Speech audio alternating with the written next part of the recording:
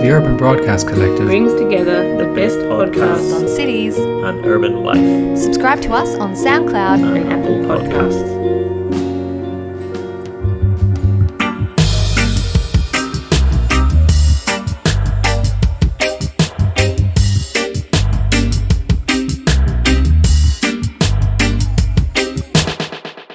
Welcome to PX41 today. This podcast is supported by Maddocks Lawyers, the lawyers to call when you need practical solutions to complex problems. I'm Jess Noonan, and as always, I'm joined by Peter Jewell and our audio engineer, Zach Wills-Allen. Today we're interviewing David Bissell, an associate professor at Melbourne Uni and a fellow at the Australian Research Council in the School of Geography. David's research area is primarily around mobility, with recent and forthcoming research focusing on the impact of commuting on cities, how mobile working practices are reshaping the home, and how new forms of workplace artificial intelligence are impacting employment futures and family mobilities. David also recently authored a book called Transit Life, which we'll also discuss a little later on the podcast. Welcome to the show, David. Thanks, Jess. David, can you give the listeners an overview of your background?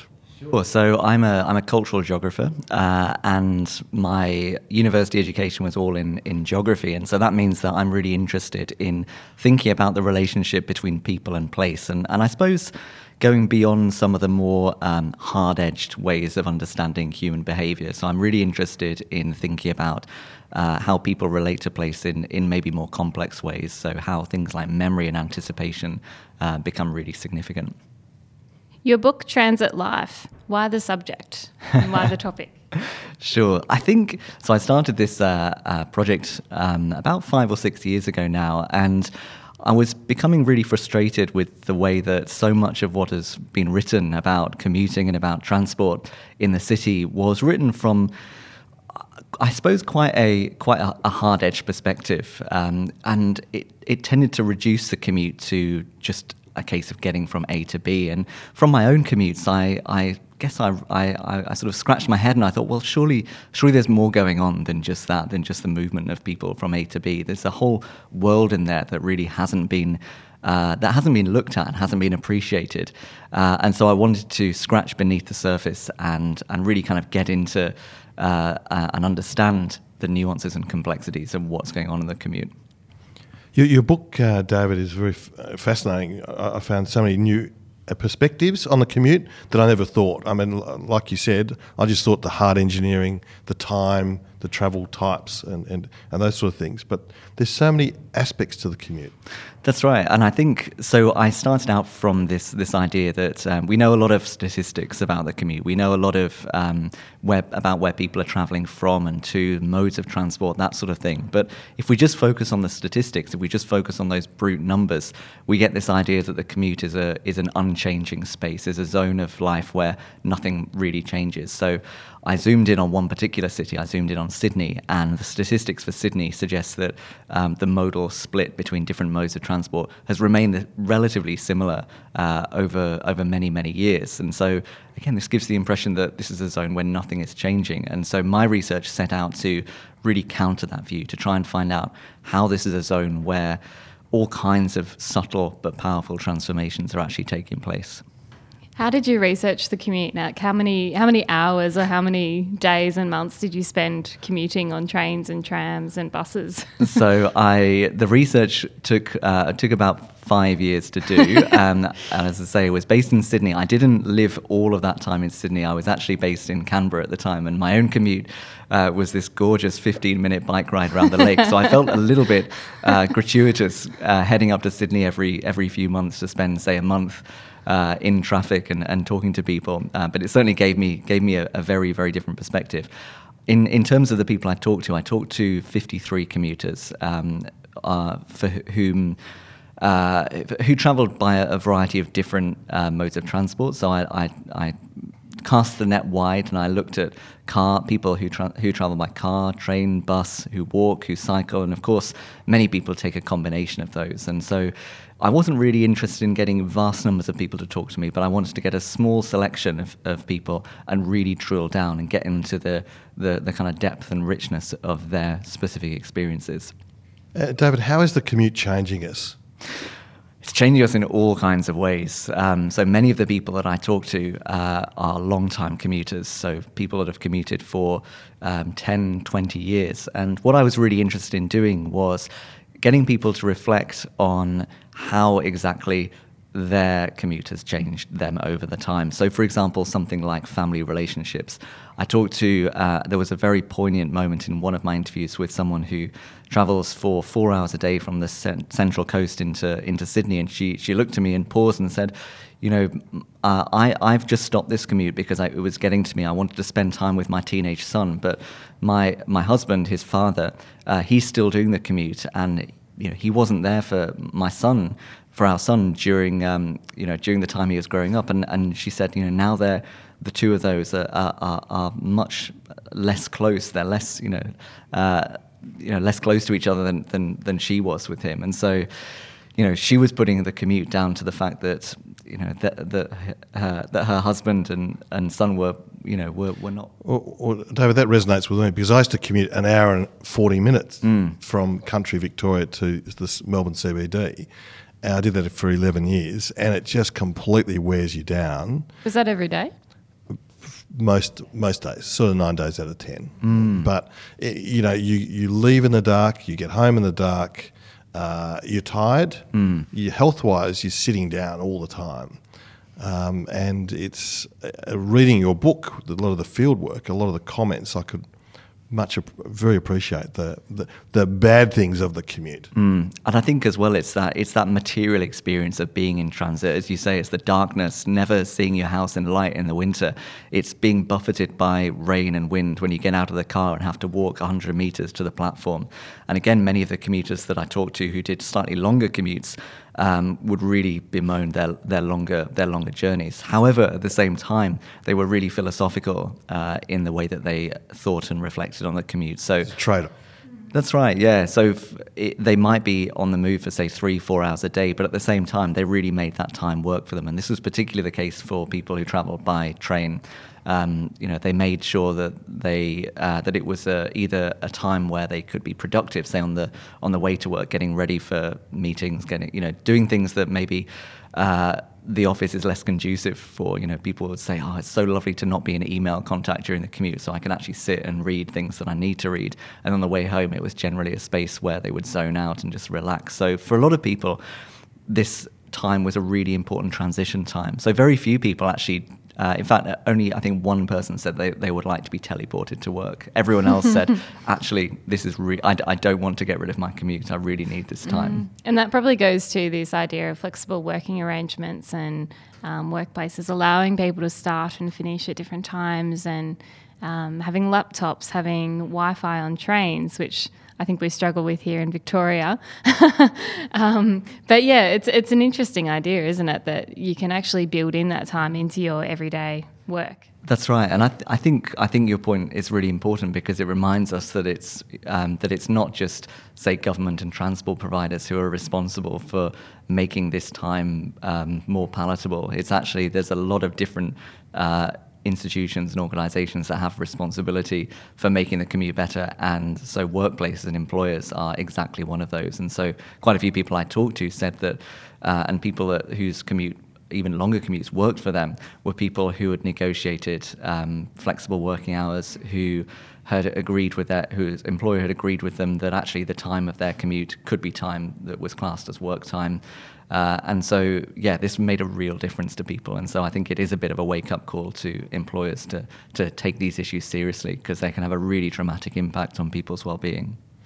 In terms of the transit space, David, there doesn't seem to be a lot of design attention to, I'm not just talking to train stations. I mean, in Singapore and in Japan, the train stations are quite beautiful and they're attractive spaces to be in. Now, some of our more recent ones are good, but there seems to be not a lot of effort made to making public transport attractive, and also the transit zones along roads. It's a really interesting point. I think that we spend a lot of time in the architecture space, for example, talking about how to design beautiful communities and beautiful spaces to live. And, you know, we have similar debates around workplaces, but the the spaces between those corridors between the places that we dwell in are, as exactly you say, are equally significant in terms of making us feel great or not so great about ourselves. And so the design of these spaces really matters. So people reflected on even things like the quality and comfort of seats, for example, on trains. These things that make us feel can really change the way that we feel. These things are really significant. And as you say, stations are really important as well. It's a two-way thing, isn't it? I mean, there's the community, the authorities who design these spaces, and I hate being called a customer when I catch a train. I'm a passenger, and that they think about my comfort and enjoyment as well. So you're talking about like a transit design, almost specialty. Yeah, I think so. I mean, I was really struck. I moved to Melbourne a year and a half ago, and I was really struck by how much, for example, I know there's a kind of politics around this as well, but how the motorways have lots of public artwork on the side. And I can imagine a lot of the debates in the media at the time would have been around, this is frivolous, this is just a waste of money. And I think a lot of the time it's very easy to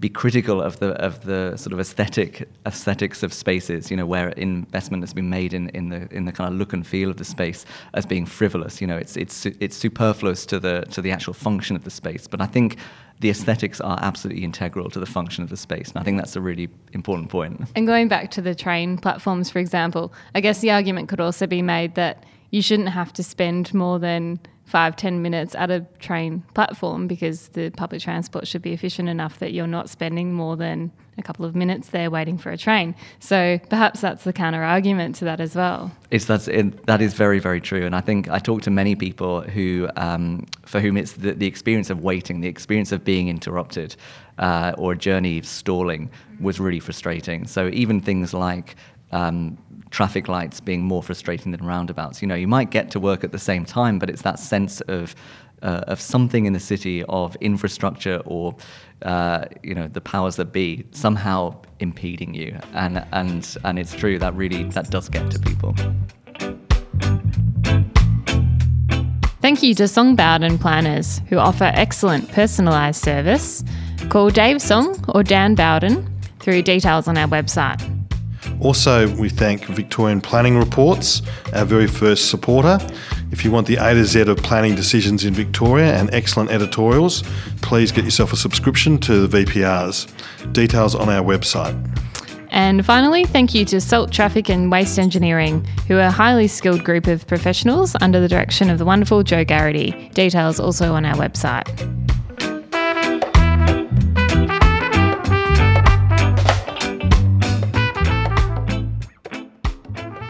David, just going back on your point, that bringing public art from the galleries to the roadways or those transit spaces, I mean, it seems like it's time for a shift to get things out of the galleries and... I think it's a really interesting point. Transit art. Yeah, look, I mean, I'm just thinking of the trams around Melbourne. There's very often special trams that are, art trams. I know in other cities around the world there's all sorts of other interventions in those spaces, poetry in the tube. London have done that for a long, long time. So it's little things like that can make people feel differently. Last time I was in London, there's this new initiative where all tube stations, I think their manager's got a whiteboard and they write sort of humorous quips every day, and every day is a new one. And, these are really, really small things, but they can make people feel differently about maybe how the transport company is caring for them. Well, in Japan, each train station has its own little tune.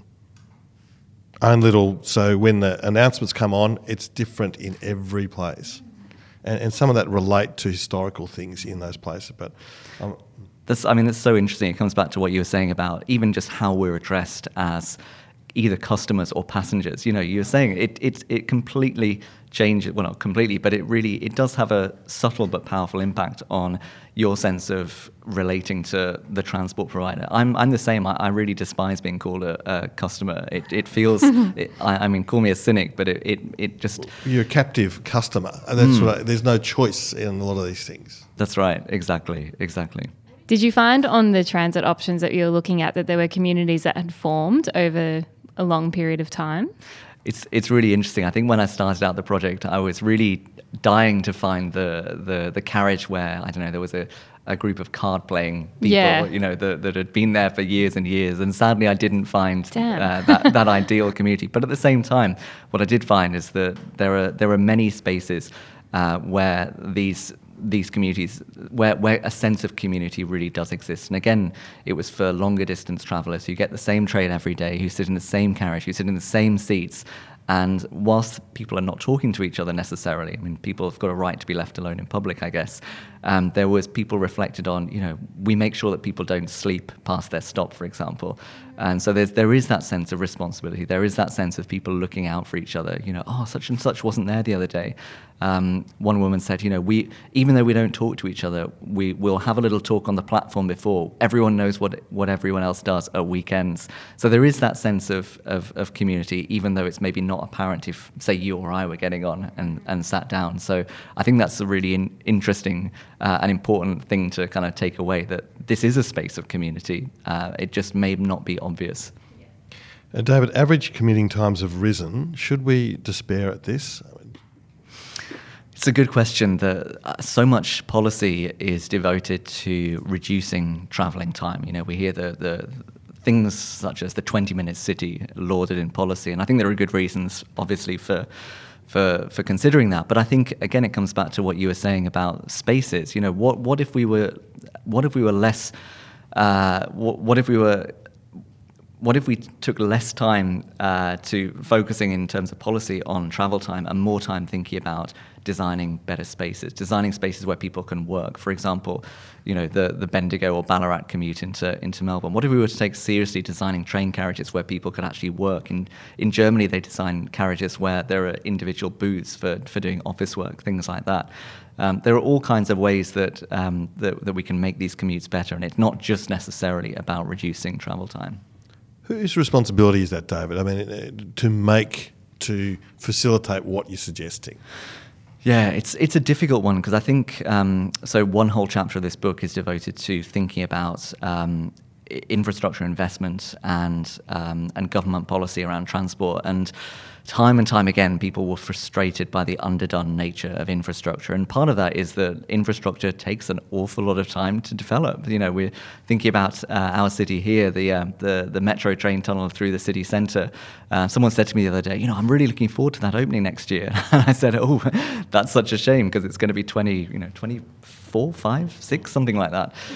And I think the problem with that is that the time frames that infrastructure takes to develop is really at odds with people's experiential times. The times that the sorts of durations that are maybe more meaningful in terms of their day-to-day travel, obviously, but even just their what they're going to do over the next few years. The time of developing infrastructures to a lot of people is outside the realm of their horizon of experience, and so I think we can do things that we can do all sorts of things that yes, we do that, but we can also do much more short-term fixes that actually have meaningful impacts. And so a lot of people in Sydney were talking about how even things such as step-free access to platforms, so people who have got limited mobility or kind of mobility issues, these are things that don't take a huge amount of investment. They don't take a huge amount of or kind of years of planning, but they do have really important material impacts on people's lives. So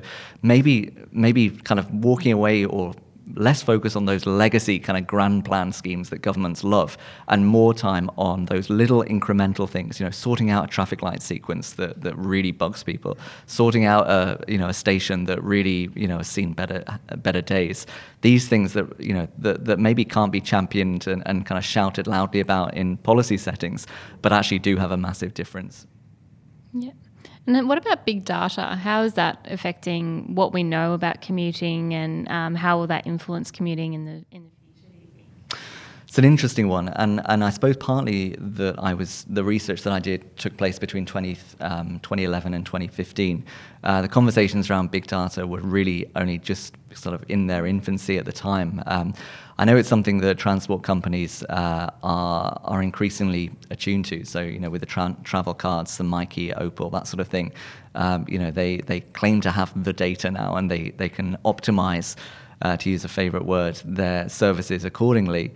But I think, I think again, the issue with that is that we reduce the richness and complexity of the experience of the commute to brute numbers. So numbers can do certain things, but they can't tell us everything. And that's why I think that a qualitative approach is really important for getting at that nuance and complexity. And how do we capture that, do you think? I think just talking to people. I think talking to people, there are many people working in the qualitative space who do really interesting experiments with people, so actually traffic along with people. So actually their journey, traveling along with them on their commute, for example, and getting them to point out, what don't you like, what do you like?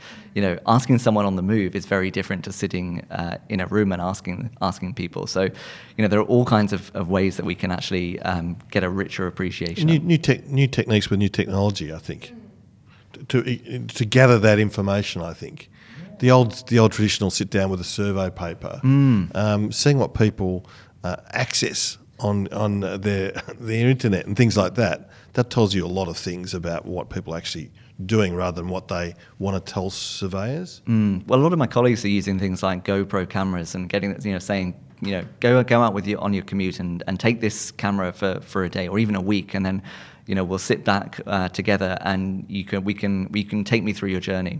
So there are interesting and novel ways that we can actually get at this information. Long commutes, particularly road commutes, build a sense of frustration with society and alienation. Do you think that's... I think people change dramatically when they sit in a car and start getting very angry. Incidents of road rage. I've seen other people drive cars. I was a victim of road rage last week. A guy got out and abused me because why can't you move lanes? I couldn't move lanes, but I could just sense his anger, and I'm like, I can't do anything, This is it. I think the commute's a fascinating thing because it's a zone where, generally mild-mannered people like ourselves, we're kind of pushed to our limits sometimes. Even this morning coming in today, I was sitting on the tram and there was this older guy in front of me who just had this persistent sniff. Every 10 minutes it was and I realised I wasn't close to yelling at him, but there was part of me that thought, I actually do want to explode. This is really annoying me. So I think and certainly, there's no end of stories in my book that attest that, it's not just me, it's a lot of other people. But I think what this tells us is that it's a space where we're actually kind of negotiating with each other. It is a space of sociality, coming back to that point about, these traveling communities. And certainly sitting in cars where we're feeling those stresses. I think it's a shared thing as well. I talked to drive time presenters, on radio in Sydney, and they said, one of the things about their show that this one guy I talked to, he said, it's that sense that a lot of people that I'm talking that are listening are stuck in traffic, and so a lot of the stories are about trying to kind of bring people together in interesting ways. So again, it's subtle, but it's powerful, just making people feel that little bit more connected. It's that sense of civility. David, you mentioned going to Japan in October. One of the things on the trains there is you're encouraged not to use your phone. So no one uses phones on trains. Right, so there's these sort of enforced sense of codes of practice. How do they encourage that? It comes over the speakers. If you have to use your phone, go to the end of the carriage, and no one uses their phone. No one leaves rubbish. So it's that their society is very different to ours, which is people will do what they can to. They don't care, basically. It's interesting. Again, in Sydney, when I was doing this project, they had a behavioural campaign. It was called Beastly Behaviours, and so they profiled a series of little kind of cartoon bugs. The hogger, the shouter, and these are all designed. I think it's in academic circles. It's called mundane governance. It's those little sort of nudge exactly, to try and sort of. Shape people's behaviours in subtle but powerful ways. But again, people have different expectations. People have different tolerances, and so it is a space where that difference is worked out, I suppose. And on the flip side, with Japan, they have female-only carriages, so that points to another problem they've got over there in crowded. So it's not all rosy. So there is pink carriages. That's right. Which dumb foreigners get into sometimes by mistake. But I think what your point also raises is that when we talk about individual cities, they're not isolated, they're not in a bubble. So again, many of my participants talked about their experiences of travel in other cities around the world, and then they would come back, and then they would suddenly experience and perceive the transport system in Sydney in a really, really different light. Suddenly things that had not irked them previously were felt with a real discomfort. And so, that's another thing to take really seriously here, that, experiences such as yours and coming back here, that will have shaped you in some sort of way. Why aren't we doing that? Why aren't people behaving better here?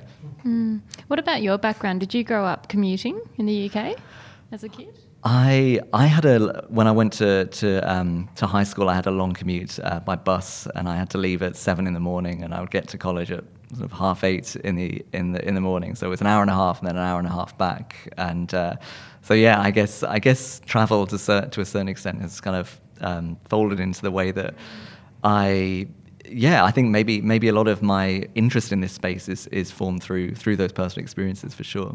Yeah, we're all shaped by our experiences, Jess. Pete's David, favourite question. What are the next big things to challenge, improve, or change the commute, do you think? Ooh, that's a big question. I think a lot of energy is being devoted at the moment to thinking about and certainly spruiking the virtues of autonomous vehicles. I mean, we hear that time and time again, that these are going to be the saviours of our cities. They're going to bust congestion. It's going to be about using up latent capacity in the city. But actually, a lot of transport planners say that, this is actually ridiculous, and that actually this is just going to increase congestion. We're going to have vehicles that are roaming the streets looking for, touting for passengers that are not carrying anyone. It's actually just going to increase congestion. So I'm very, very suspicious about, in part about where those debates are coming from. A lot of this is coming from Silicon Valley tech companies who, basically just want to make a buck. And I think that it's concerning that transport policy could potentially be hijacked by the interests of these, huge corporations that really don't have the issues or, don't have the interests of everyday commuters at heart. So I think in terms of the future of commuting, I actually think that mass transport is absolutely still going to be part of the equation. Our cities are growing. The most efficient way of transporting people from A to B is still in mass transport. So I think for me it comes back to some of the things that we've been talking about. How do you design spaces that make people feel better about that time? We are going to be commuting still in the future. We're going to be commuting together, and even some of the autonomous vehicle arguments are about shared mobility services. We've got things like Uber Pool that's just started, and again, it's about being with others in transit spaces. So it comes back to all those things about how do we share space? How do we share these intimate capsule spaces with other people? With protocols. That's right, exactly. Yeah. And what about autonomous public transport? Well, this is something that's certainly being trialled and is kind of in development. I think that there's quite a few systems around the world that are already autonomous. In Singapore, I've been on them. Yeah, exactly. Docklands Light Railway in London hasn't had drivers since it started, and so this is something that is happening. But again, I think there's implications to think about. So take a driver off the bus. Who's going to be the person that enforces civility? Are we going? And of course, there's employment issues there as well, which transport employs thousands of people in this city, millions of people around the world. So there are more responsibilities than just making these spaces more high tech and more whizzy. There's responsibilities to employ people as well.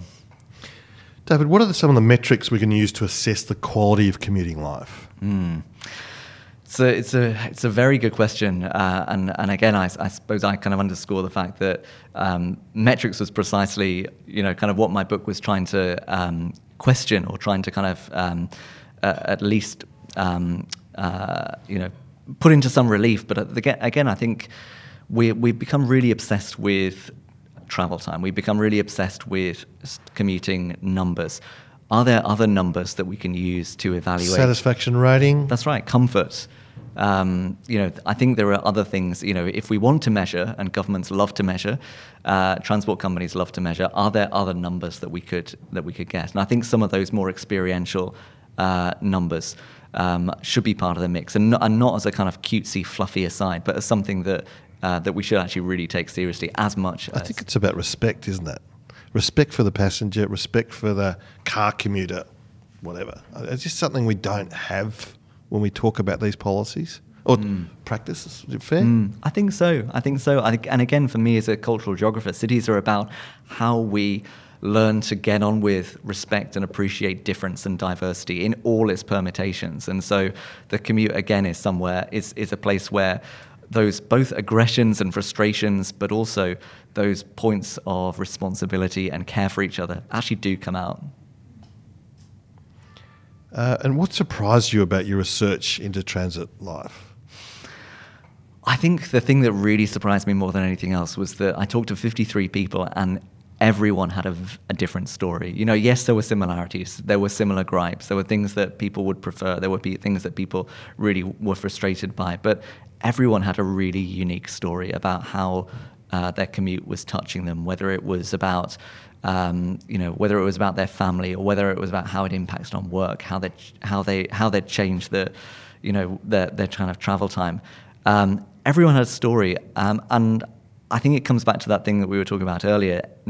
Only one person said that they would like to be teleported to work. I was expecting everyone at the start to say, absolutely. My travel time is reduced at all costs. And so, yeah, for me, the biggest surprise was that no one wanted to, apart from one, wanted to get rid of their commute. In fact, one lady even said that she reduced the travel time of her commute significantly. And she rocked up at work in her car, and she actually had to sit in her car for about 5 minutes because she'd arrived too early, in her words. So I think that tells us something. And David, what message would you like to give to our listeners? I guess a town planning base normally, but any particular message? I think that experience matters, and experience changes people. And I think just really, if we lose sight of that, we lose sight of the whole business of what a city is about and kind of why we're doing any of this. I mean, I think that, I finished the book saying, what use is it, investing in new transport infrastructure or reducing the travel time if we don't actually take seriously, why on earth we're doing these things in the first place? What is the experience of doing this? So yeah, experience all the way. And any ideas for future research, or perhaps the next book? Interesting you mentioned that. I'm doing a project at the moment that's looking at super long distance commutes. So probably used to all the debates around FIFO taking place in the news a few years ago. So a couple of colleagues and I have been talking to people who do all kinds of crazy commutes. So people that travel between countries, people that travel for 5 hours and work away. So trying to find out the sort of trials and tribulations of these people. So it's taking this to the next level. And David, you lecture at Melbourne Uni. What do you try to impart in your students? Well, very briefly. Sorry. Yeah. I try and encourage my students to really kind of, again, get inside that human complexity. Trying to think about the relationship between people and place in ways that go beyond making broad brush assertions. And go beyond abstractions. How can we think about these spaces differently? There's always wiggle room. So even in the most constrained situation, even when we're feeling that there's nothing that can be done, there's always something that can be done. Now, in terms of recommendations, how do you relax, unwind? Do you have any recommendations for books or publications that our listeners might be interested in? That's a good question. Or movies, or podcasts. It can't be Blade Runner though. I saw Hereditary at the weekend, and I saw it on my own at the cinema, which was a very bad move. I needed someone to hold on to. It was terrifying. But I really enjoyed that. To unwind, I go bushwalking actually, and so but again, it comes back to travel actually in a funny way. I think one of the things that frustrates me a bit about Melbourne is that I live in the inner city, and so it takes an hour to get out any direction to actually get into the bush. And so if I could actually reduce the travel time of that, I would actually be quite pleased. Thank you, David, and I'd urge our listeners to have a look at Transit Life. It's a very interesting read. I discovered all sorts of new things, and thank you very much, David, and thank you, Jess and Zach as well. I'd also like to thank the Urban Broadcast Collective, which we're now a part of. It's a magnificent collective effort of podcasts, of Australian podcasts, and some from the US. It's great to be part of that, and also thanks to the professional organisations, the Planning Institute of Australia and VPLA, for their support to us. Thanks again, Jess. Thanks, David.